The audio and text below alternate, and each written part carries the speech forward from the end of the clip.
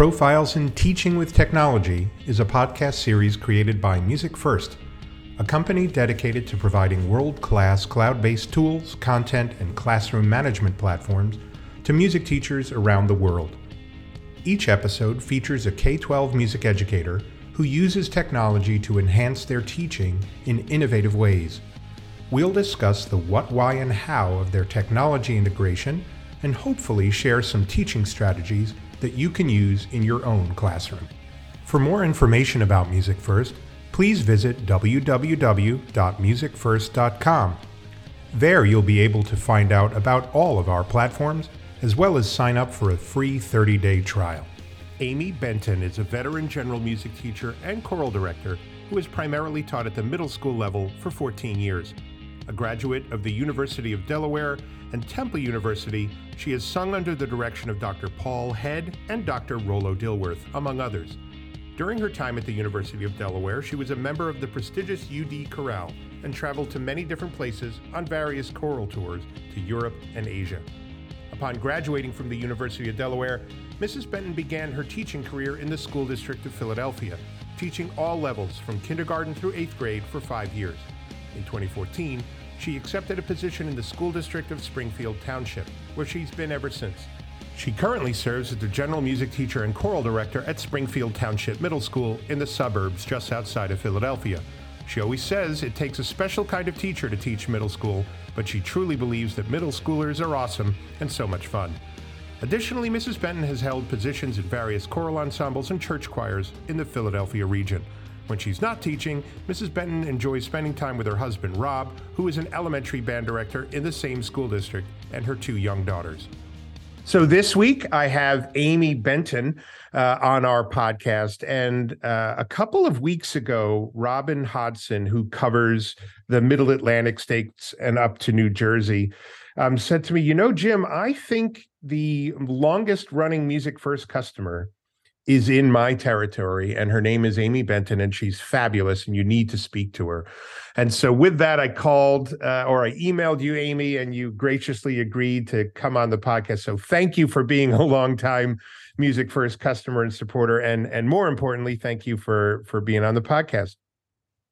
Thank you for inviting me. I'm really honored, and I honestly and truly told Robin the same thing. I love using Music First. I said to Robin that I would not have stuck with it this long if I truly didn't feel like it was of value. So I really love what you guys do, and I appreciate you having me. Yeah, you've been there since the launch back in 2014 of the classroom, and we're just absolutely thrilled to see that kind of longevity. But before we get into like the tech side of things, whenever I start a podcast, I always, especially when I'm speaking to music teachers, I love, if you wouldn't mind, for you to trace your career path, kind of tell your story about how you got interested in music, what made you decide to become a teacher, get into where you went to school. And I know you're a mud hen.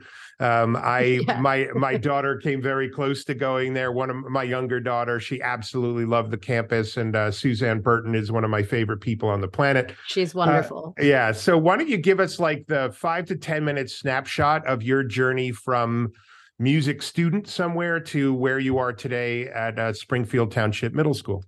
Sure. So I guess I'll start kind of at the beginning. Music's always sort of been a part of my life. And I'm sure, I've listened to a few of these episodes, and I know that a lot of people sort of say that. And it sort of makes sense. If you go into music is always kind of around in your life. So my dad is, I consider him to be, a really great untrained musician. He's kind of a self-taught guitar player, and awesome. he taught my brother and myself how to play when we were kids. And we would, we'd be driving in the car and we'd be listening to a song on the radio, and he'd say like, "Did you hear that? The key changed. It went up by a half step." And I was like, "Oh, okay, cool." Like, I'm like 7. I don't understand what that means, but okay. And so it's always sort of been like in my blood. And I just remember, loving to sing when I was a kid. And so I sort of started when I was in elementary school. I actually grew up in Brooklyn, New York. Oh, cool. All right. Yeah. And then I moved to Delaware when I was in middle school. So it was quite a bit of culture shock. I sort of experienced like the urban setting for elementary school, and then quickly realized that the suburbs were very different. Now I have a quick interruption because Yeah. The Frankels are from Brooklyn, and we have a family store called Frankel's Army and Navy in Sunset Park that you could see right from the BQE. I'm just randomly asking, have you ever seen that crazy sign of my bald cousin with a shoe on his head? I haven't, but I'll All ask right. my parents. They may Okay. have.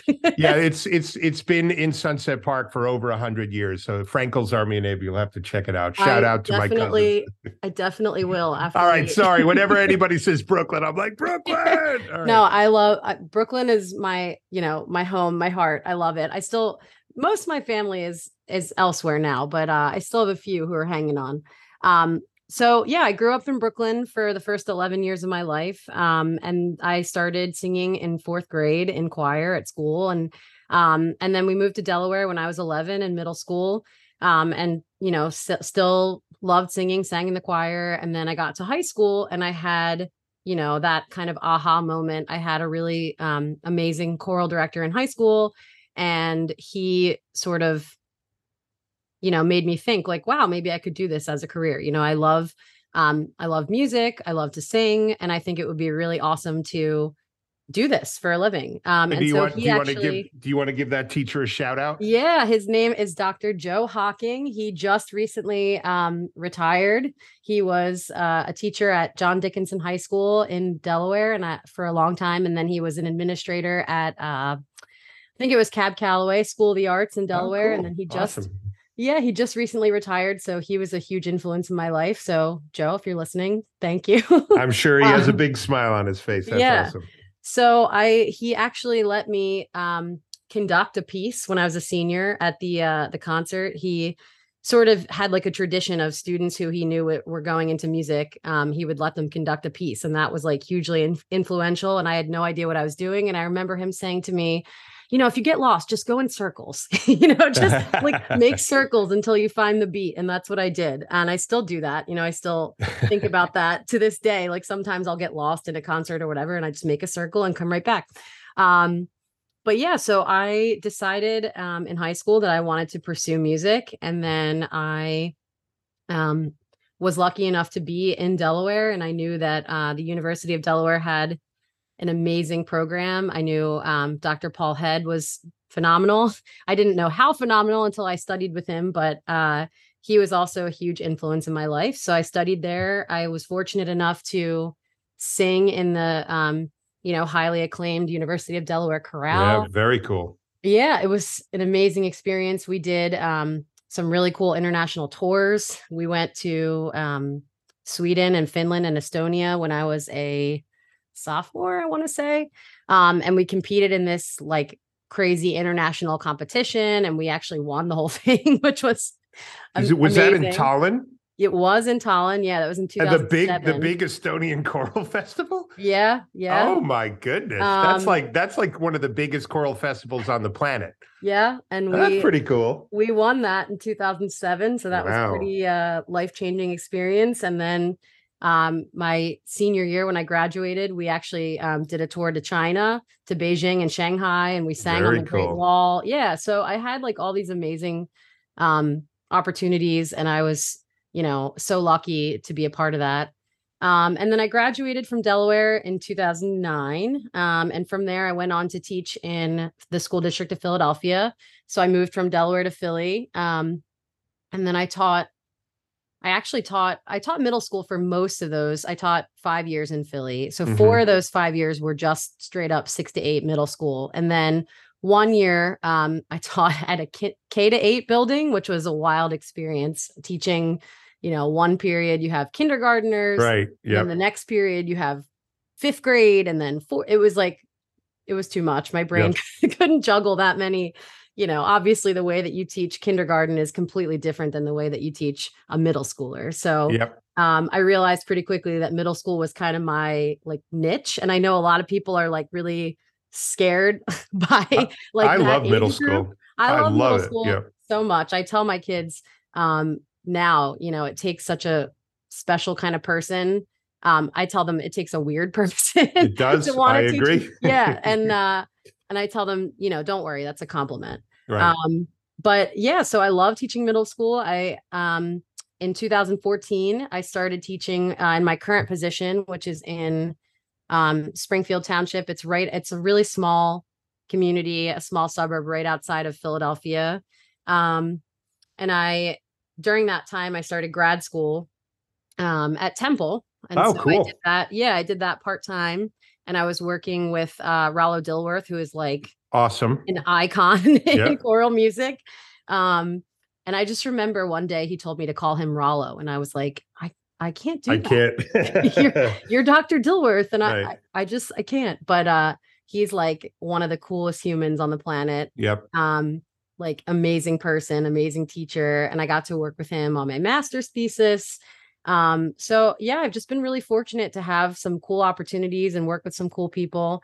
And I love my current job and my current district. It's been a really awesome experience for the past 9 or so years, and I plan on sticking it out for a little bit longer. Awesome. So yeah. That's fabulous. So why don't you tell us about your actual music program at your middle school? Like, how many teachers are there? What are your teaching responsibilities specifically? And how is the community supportive of your program? All that kind of stuff. Yeah, so we're our school district is pretty tiny actually. So we actually have only 4 buildings Yep. total. We've got a K to 2 building, and then we've got a 3 to 5, which is actually my husband Rob is the elementary band director at All at right. Very Irvingham. cool. So Very cool. we're a Springfield family. He followed me there though. I All was right. teaching there first, and then he realized what a great district it was. So he came a couple years after. But so we've got a 3 to 5 building, and then we've got the middle school, which is where I am, and then a high school. So the middle school is 6th through 8th grade, and then the high school is 9 to 12. So we're pretty tiny. We're tiny but mighty. Right. So we've actually only got 7 music teachers in our whole department, which is Right. kind of crazy.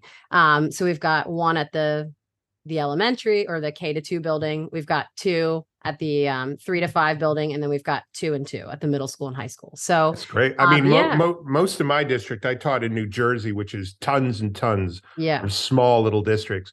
Every district I taught in, other than my first gig, was either 1 or 2 or 3 schools. So I totally get it. Yep. Yeah, I mean it's got pros and cons, Yep. obviously, but our community in general is really amazing and supportive. They're really big into the arts, so I feel really fortunate. But yeah, so I teach 6th through 8th grade.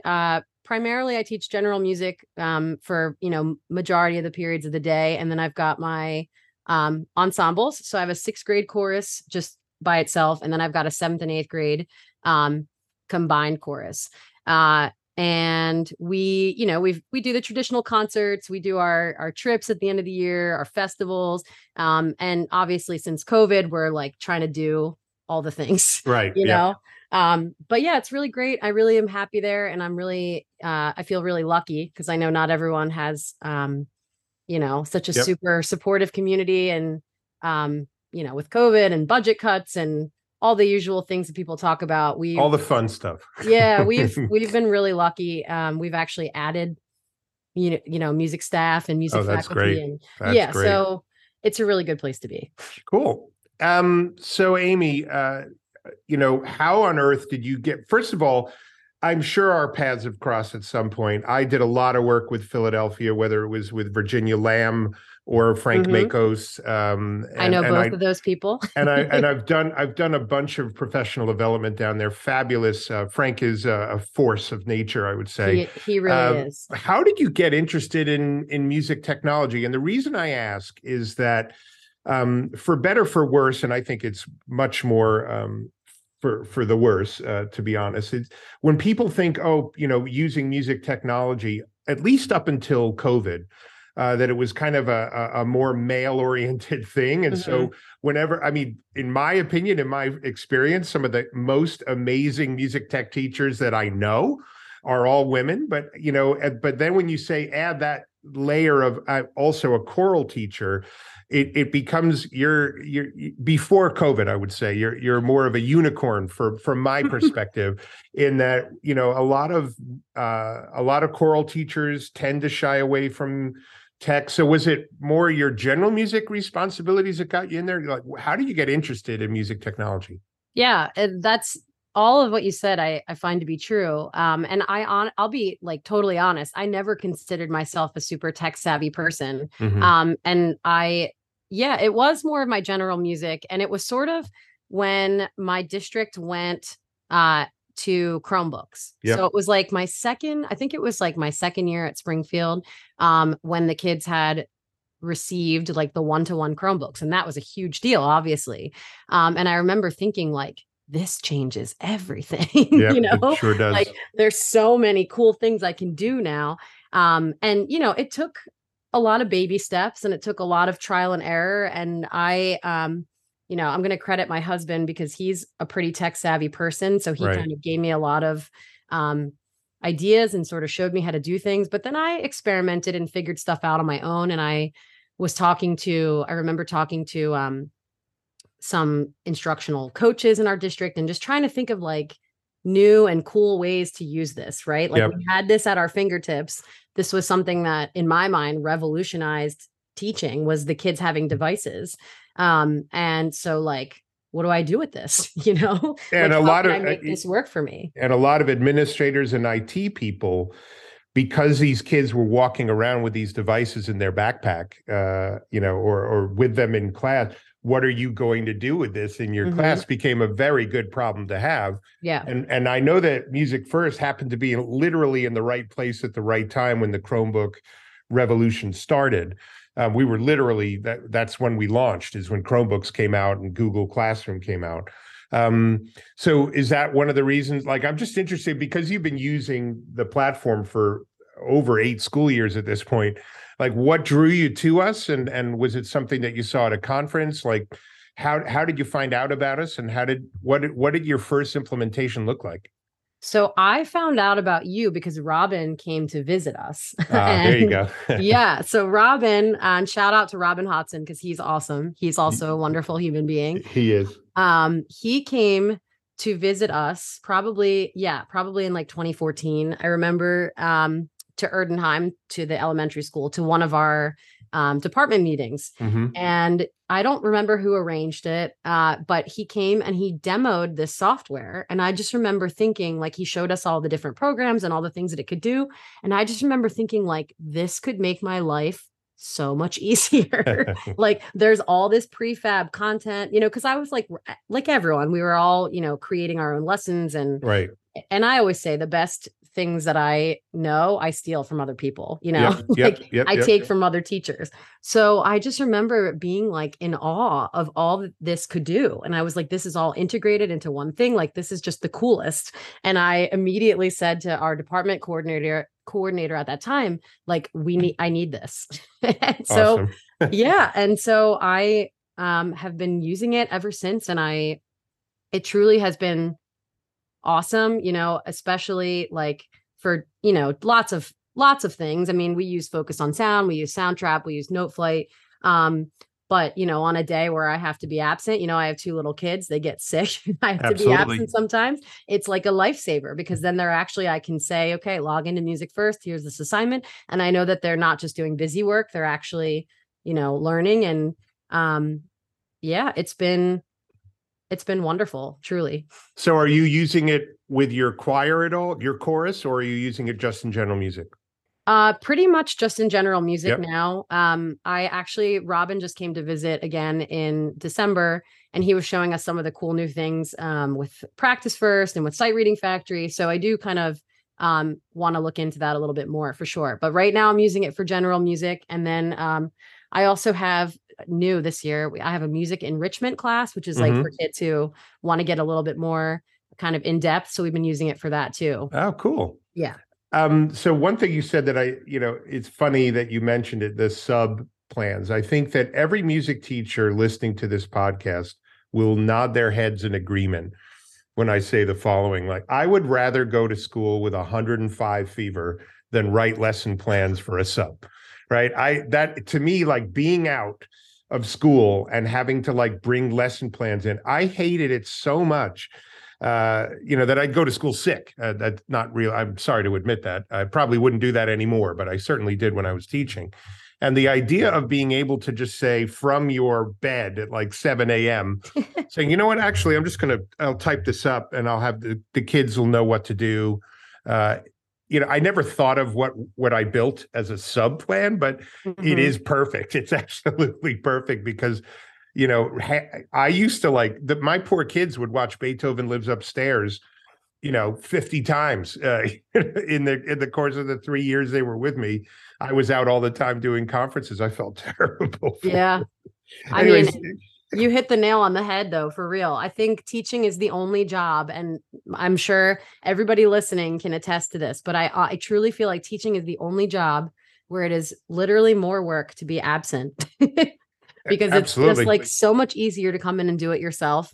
And I think, obviously with COVID, none of us would admit now that we've gone into work sick, but everyone has, you'd be lying if you said you didn't go into work sick. And that's part of it is because, it's so much easier to just go and do it yourself. It sure is. And to write plans or, give busy work or whatever. So, I'm sure you didn't intend it as a sub plan, but it's definitely helpful in that way. Cool. So, this podcast is coming out in January of 2023. So we're recording this a couple weeks before people are listening to it.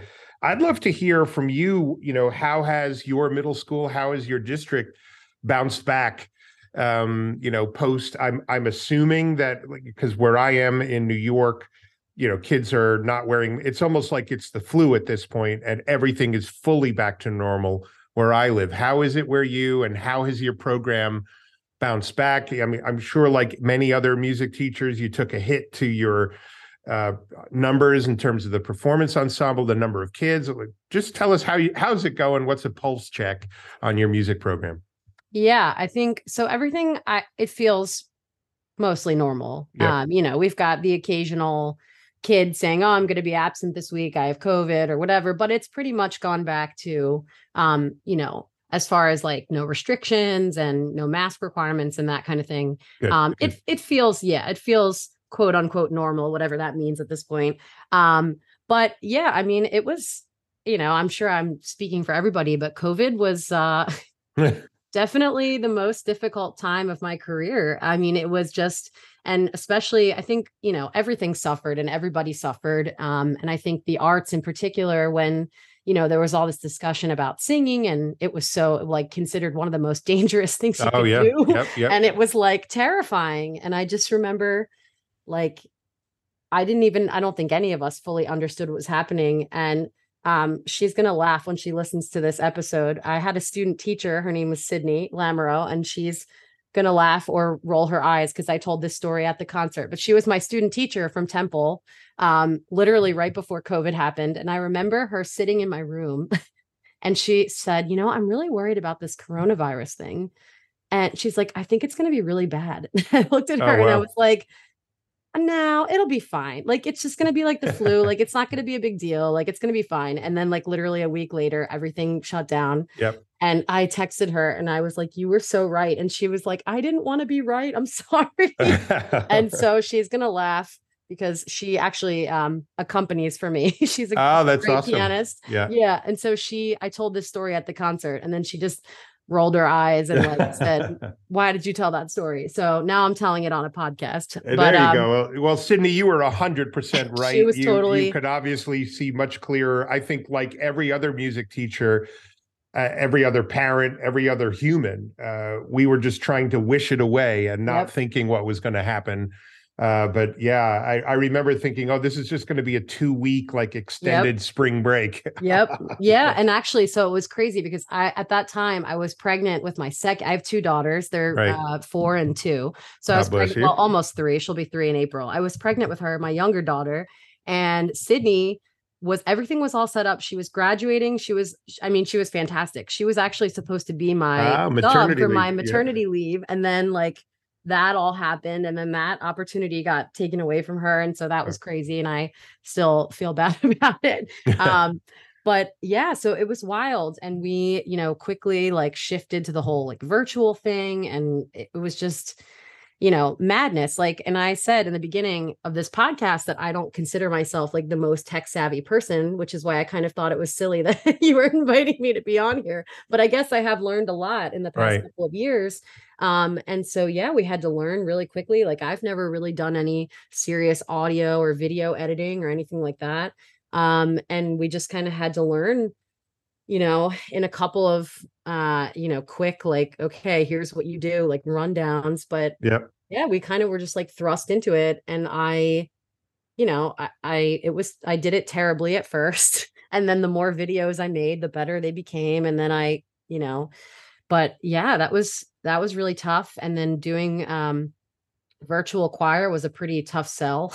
Absolutely. And I can't imagine. I cannot imagine. Yeah, it was pretty awful, but we made the best of it. And I just remember sitting in my empty classroom, staring at a Zoom screen at my piano, and it was just so depressing. Yep.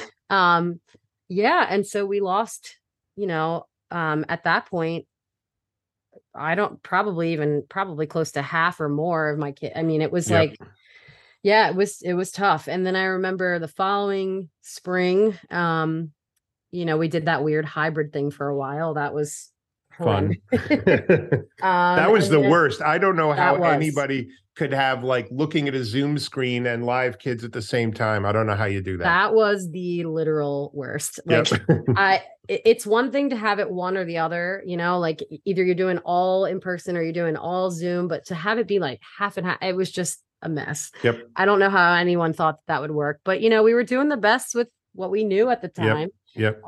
So yeah, we did that. And then I remember when the following spring happened, we were slowly starting to move back to some stuff. And I remember when we first had our first rehearsal, like back in person, with all the spacing and the distancing and all that, it was like, I just felt so grateful. Like, the phrase, you never know what you have until it's gone. Like it made me realize, I think it made everybody realize the power of human connection. We just take it so much for granted, and singing is, singing is so much more than singing, being in music in general is just this community. And none of us realized, I don't think, how good we have it, until everything that we knew was kind of ripped away. So yeah, we started trying to slowly build it back. And then I remember another milestone was we had our performance at the end of that year, and it was outdoor in the stadium. And that was a milestone. That was our first performance in a while. Yeah. And then now we're pretty much back to normal, but our numbers, obviously suffered. So we're trying to rebuild. We're trying to rebuild. We're talking about actually possibly reworking our schedule for next year to try to make it a little bit better so that chorus and band are more of like a class during the day, because right now they kind of meet during like an activity time. Right. So luckily we have a really supportive admin, and so we're trying to, do all the things. We're taking all the trips and doing all the festivals and doing all the things to kind of, show that like, hey, we're back.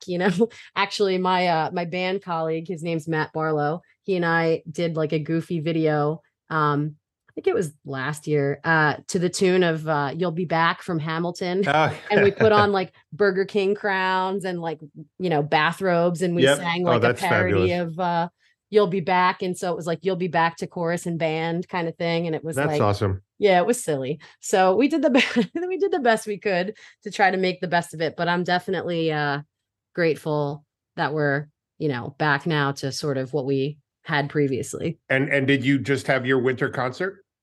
So actually our winter concert is next week. I'm sorry. Yeah, it's okay. I picked the perfect time to interview you. You're probably stressed out. That's okay. I actually think we'll be, they're pretty well prepared. So fabulous. I think we'll be good. Yeah.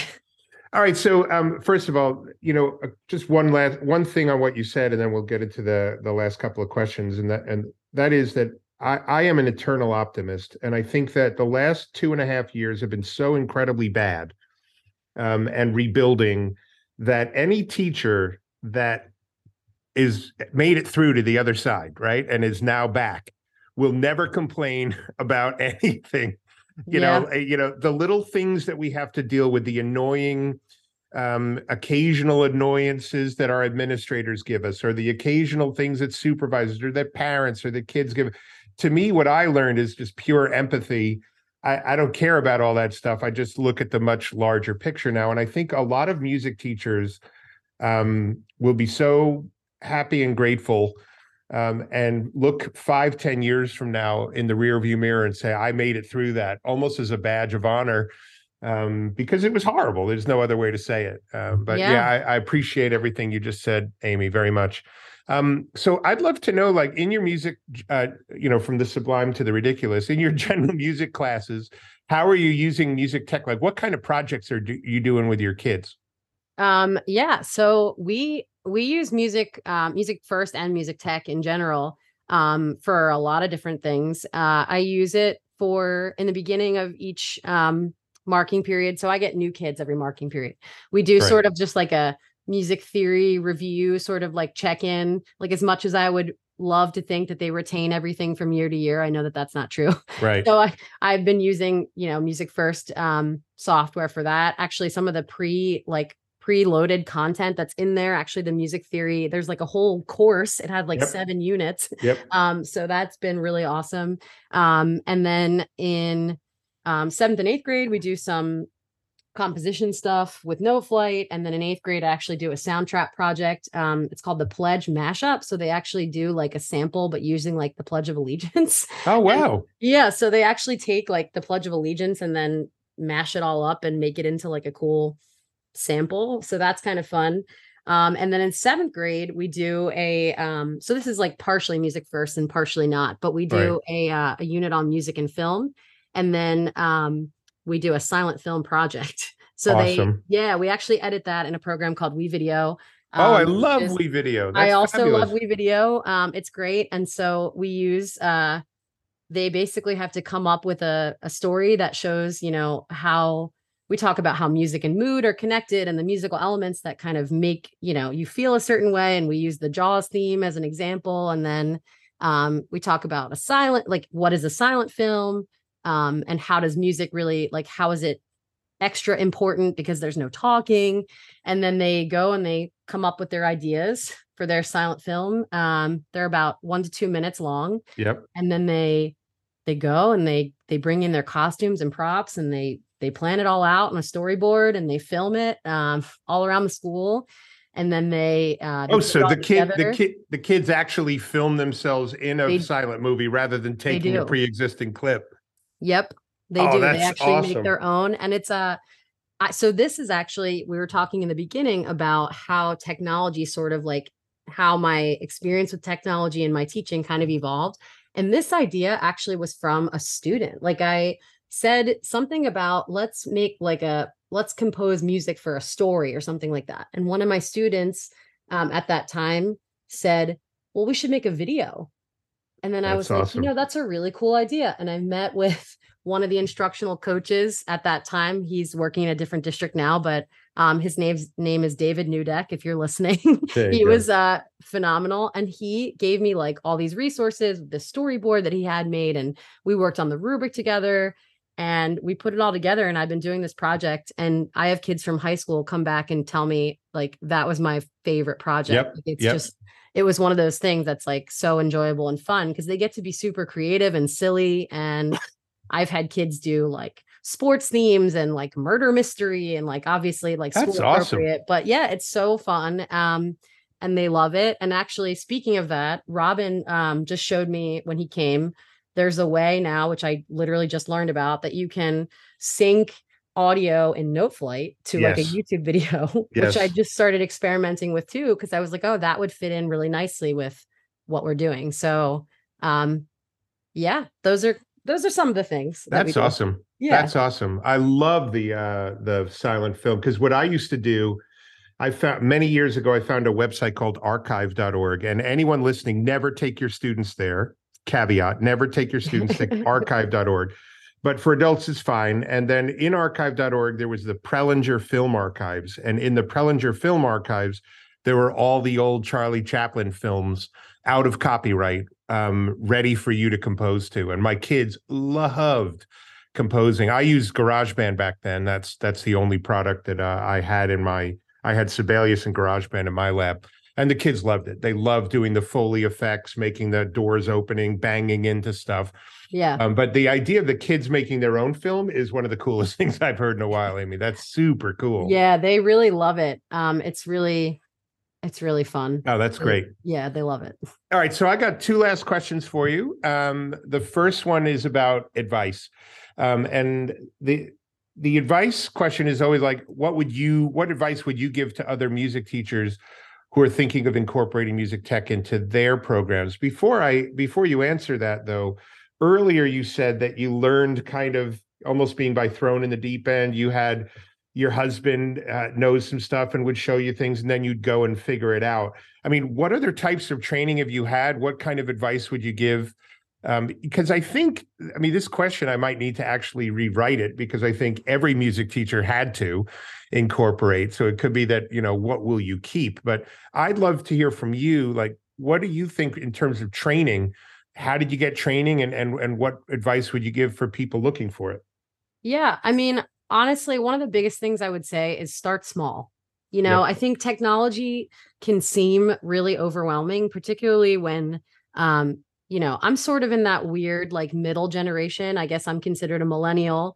But I sort of grew up with technology, like, kind of. I had it growing up when I was like, maybe in late elementary school. The internet was just starting to be a thing.